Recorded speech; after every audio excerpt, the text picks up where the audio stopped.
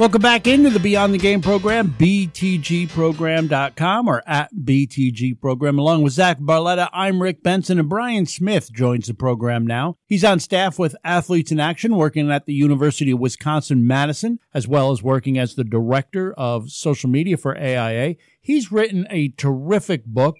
It's called The Assist, a gospel-centered guide to glorifying God through sports. Brian, thanks so much for taking time out of your schedule to talk with us. Thanks for having me, Rick. Appreciate it. I've got to tell you, I thought the book was wonderful. Not only have I highlighted portions of many of the pages, but after reading it myself, I bought a copy for each of the guys in my small group study, as they all have roles in athletics. I mean, really, congratulations on writing a well-thought work. Thanks. I had a blast putting it together. It was really fun for me. You detail the moment in the book, but would you share with our listeners the motivation for it after you saw it in an interview? The likes of which we've all seen. That's the thing about this. We've all seen this. The athlete says, first and foremost, I just want to give the glory to God. But then there's typically more, isn't there? Yeah. And so in the specific interview you're referring to, the athlete made the comment, "Oh, thanks, I want to give all glory to God." And then the follow-up question to that interview was about his name not getting recognized the whole week before the game. And so he answered the question along the lines of, yeah, everyone was talking about my teammate, and I thought after this game, everybody's going to know who I am. And so the disconnect for me between all glory to God, the first answer, and then the second one, within seconds, I want people to know my name, really struck something within me and kind of set me on this journey of, man, I wonder what it actually means to glorify God through sports. Is it something that we just are using cliched phrases because it sounds right, or is there something more there? And so, people write books either because they're an expert on the subject or because they're not and they want to learn more about it. And I'm definitely in the latter category. I'm not an expert. I just was super curious on what it looked like to glorify God through sports. And so I don't want to be a curmudgeon or come across as the glory police. That's not me at all. But I do feel like we need to take the word of God and the idea of God's glory seriously, because God does. So again, I don't want to assume ever that athletes don't take it seriously, but I think there's a few things we need to keep in the back of our minds when we consider what it actually means to bring glory to God in the midst of competition or just in sports in general. And so, I mean, we could turn this topic into the entire podcast, but I'll just give you two reasons why I think this is really important to talk about. One is that phrase, all glory to God, is overwhelmingly used after a win or an elite performance, and we rarely, if ever, hear it after a loss. And so I think when we consistently make this connection between winning and God getting glory, we can easily make the leap to believing that's primarily what pleases God, is the win or the elite performance. And the problem with this connection is actually the Bible.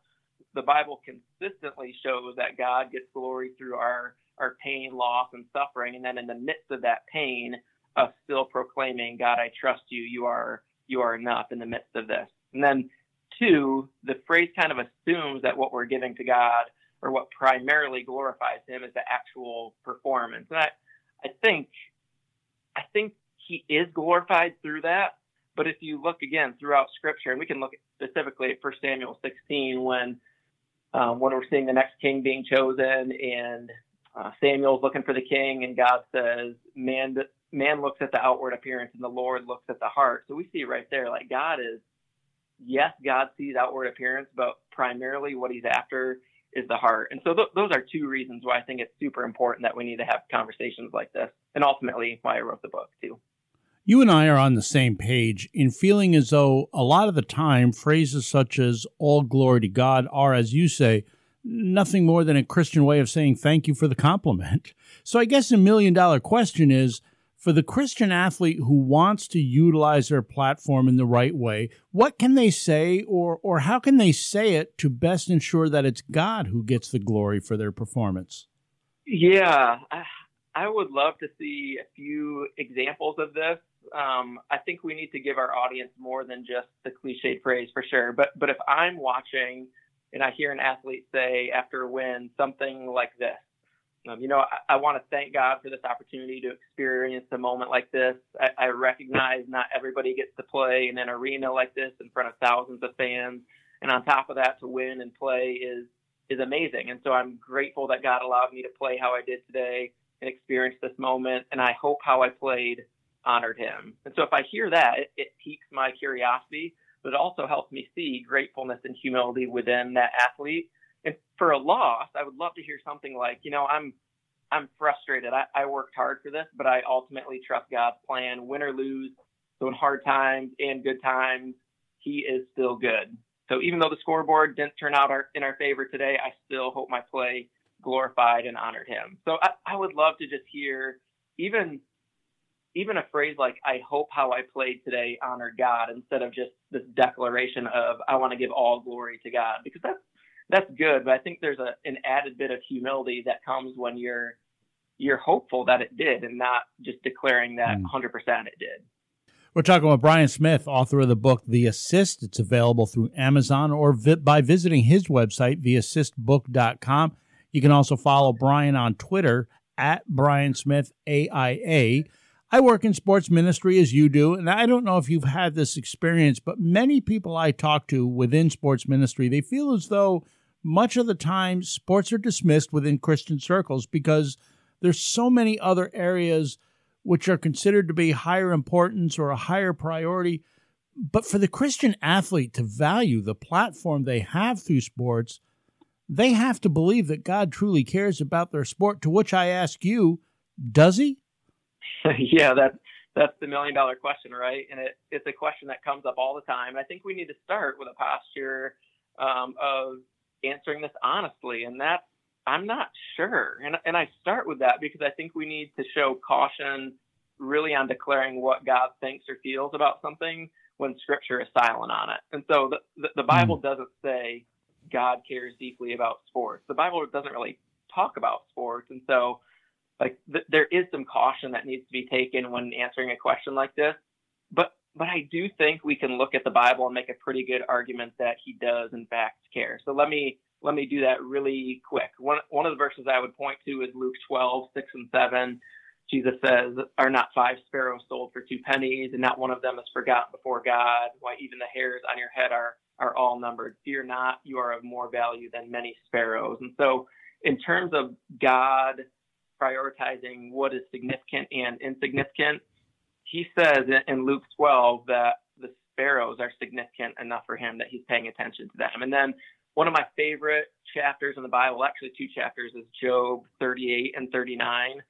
And so God kind of comes after Job, and he kind of pulls back the curtain and helps Job see everything that's not everything, but a lot of things that are going on in the universe that Job has no idea that God is sovereign over. And he's talking about the goats and the snow and just the intricate details of his creation that he is completely in control over. And so he's showing he is not indifferent to anything that goes on in his universe in Job 38 and 39. That's really a reflection of a great quote, which I share in the book, from Abraham Kuyper, who says that there's not a square inch in the whole domain of our human existence over which Christ, who is sovereign of all, does not cry out, mine. And so I think to have a position of thinking God doesn't care about sports, seemingly because he has more important things to care about, means you also have to believe that there's many other things in life that God is indifferent to in our lives. And so when you have a theology like that, where you're able to divorce God from the things going on in your life because you think he doesn't care, I think you're left with a distant God who is at best impersonal and at worst completely unaware of what's taking place in his creation because he doesn't care about seemingly lesser things. And so the Bible paints the exact opposite picture for us. We see an extremely relational God who knows the deep, intricate parts of us, and we also see a God who cares about things beyond our wild competition. So against the backdrop of that, obviously we could go into that more and more, I think we have to say God cares about sports because he cares about everything that's going on in his universe. And sports right now, with millions of people, we'll see hundreds of millions of people watching the Super Bowl, like all eyes are focused on one field. And I would hope God would be interested, well, not interested because he's sovereign over everything. He knows what's going on. But to say he doesn't care about that, I think paints a picture of a God that really I don't know if I want to worship a God who's indifferent to seemingly minor things in the universe. Great point. I agree with you. I love working in sports because you tend to see people as they really are, since sports bring such a range of emotions to the surface. We see how people handle success, how they handle failure, frustration, so on. In my mind, the idea that the Christian athlete has to remain emotionless is a misconception. So let me ask you, Brian, is it okay for the believer to feel frustrated during a slump or disappointed after a loss? Absolutely it is. God gave us emotions. He gave us desires. He gave us discipline and skill and work ethic. So if I work really hard at something and expect a certain outcome and hope for a certain outcome and I don't get it, it's really within my created nature to be frustrated. Now, obviously, there comes a point when frustration could lead to sin or even reveal idolatry in my life. But in the moments after a loss, I would hope that an athlete who's worked really, really hard for something and wants to glorify God through their effort and performance would be a little upset about that. And so we could even look at the opposite example of this and ask, is it okay for an athlete to celebrate and experience happiness after a win if we go to the other end of the spectrum? And I give this quote again in my book from C.S. Lewis. I love this one. He says, I think we delight to praise what we enjoy because the praise not merely expresses, but completes the enjoyment. It is the appointed consummation. It's not out of compliment that lovers keep on telling one another how beautiful they are. The delight is incomplete until it is expressed. And I love that. The delight is incomplete until it is expressed. And so we'll see this in March Madness in a couple months here. I picture this in my head often whenever March comes around, like the buzzer beater that happens where a team wins the game and everybody rushes onto the court and celebrates. And that's expected and normal. But what if we saw that same buzzer beater, the team wins, and there's no celebration, almost like robots. They walk to the sideline, shake the hand of the opponent, and then emotionless walk out and head back to the locker room. Like something would feel missing from that scene. And so I think that the celebration completes the experience in the same way that the feeling of disappointment or frustration helps us complete the experience of unmet expectations following a loss. We're talking with Brian Smith, author of the book, The Assist. You can follow Brian on Twitter at Brian Smith AIA. In the book, Brian, you feature chapters which cover glorifying God through a number of aspects of an athlete's life, whether that be winning, losing, practicing, injuries, coaches, etc. And one area that you talked about was teammates. And in full disclosure, I was convicted when you addressed the question, what if I honestly don't like them? And I suspect many athletes listening to this program, as I have, and probably you have, we've all dealt with someone who found favor with the coach despite not working as hard. That's real life right there. How does the Christian athlete handle teammates who, for whatever reason, they just don't really like that much? Yeah, so I think we need to start with this. It's perfectly normal to have teammates that you don't get along with. God created us really with a plethora of different personalities and skill sets, and he created us to naturally be drawn to certain people and honestly annoyed by other people. But you can still love people who you don't really like. And really as a Christ follower, we're actually commanded to do that. So we're not off the hook. So for me, I need to consistently remind myself of 2 Corinthians 5:16. Paul's talking about from now on, we no longer regard anyone from a worldly point of view. And just this idea that everybody is made in the image of God. Everybody has an eternal soul. So against that backdrop, there's a couple of really practical things I think athletes can do for the teammates that they just don't get along with for whatever reason. I think one, they can pray for them. We read in Matthew 5:44, Jesus is saying to his followers, "But I say to you, love your enemies and pray for those who persecute you." I never want to put teammates in the category of being an enemy, but the principle of what Jesus is saying is that there's some people that are going to rub you the wrong way or be against you, and it's going to be hard to love those people, and those are the people that you still need to pray for. And so I think it is really healthy to pray for those teammates that you may just not get along with. I think in the end, it might do more for your heart than it does for theirs. Two, I think you can pray for yourself. This is something I need to do all the time for the people that I don't get along with. I need to continually check myself and say, God, what is it about this person that is rubbing me the wrong way? What are you trying to reveal about my heart and my insecurities and the gaps in my life that I'm not aware of through this person? So praying that God would soften my heart towards the teammate, that he would give me patience, compassion, the ability to see through my teammates' eyes too. That's a good one. Like I never want to be stubborn to think that my way is the best way. And sometimes just asking that God would give me a unique ability to see things from their perspective and even view them through their strengths instead of their weaknesses. Oh, that's such a good one too. It's so easy to view people through their shortcomings. What if we would ask God to view people through their strengths? What could he do in our lives? What could he do in their lives? And then the last one, I give, I think 5 in the book, but my last one for this podcast is just to encourage them. So move into that awkward space of the person that you may not get along with and find something that they did well in practice, or they did well in the game, or something they said to a teammate that was encouraging, and just find a way to affirm them and speak life into them. And again, that God may do something amazing in their life through your relationship, but I think at the end of the day, God is asking us to continually die to ourselves and surrender to our own self-will. And that's just a really practical way we can do that, is to move towards teammates that maybe are not like us and that we don't get along with. That's a great reminder. Ultimately, regardless of how good someone is or what level of success they ultimately achieve, real joy is never sustained by an athletic competition featuring both wins and losses. So what advice would you give an athlete who is on that roller coaster ride, who is taking too much out of a win and maybe beating themselves up too much because of a loss? Yeah, this is going to sound overly simplistic, and I never want to give simple answers to this is a complex question, but I'm gonna start there.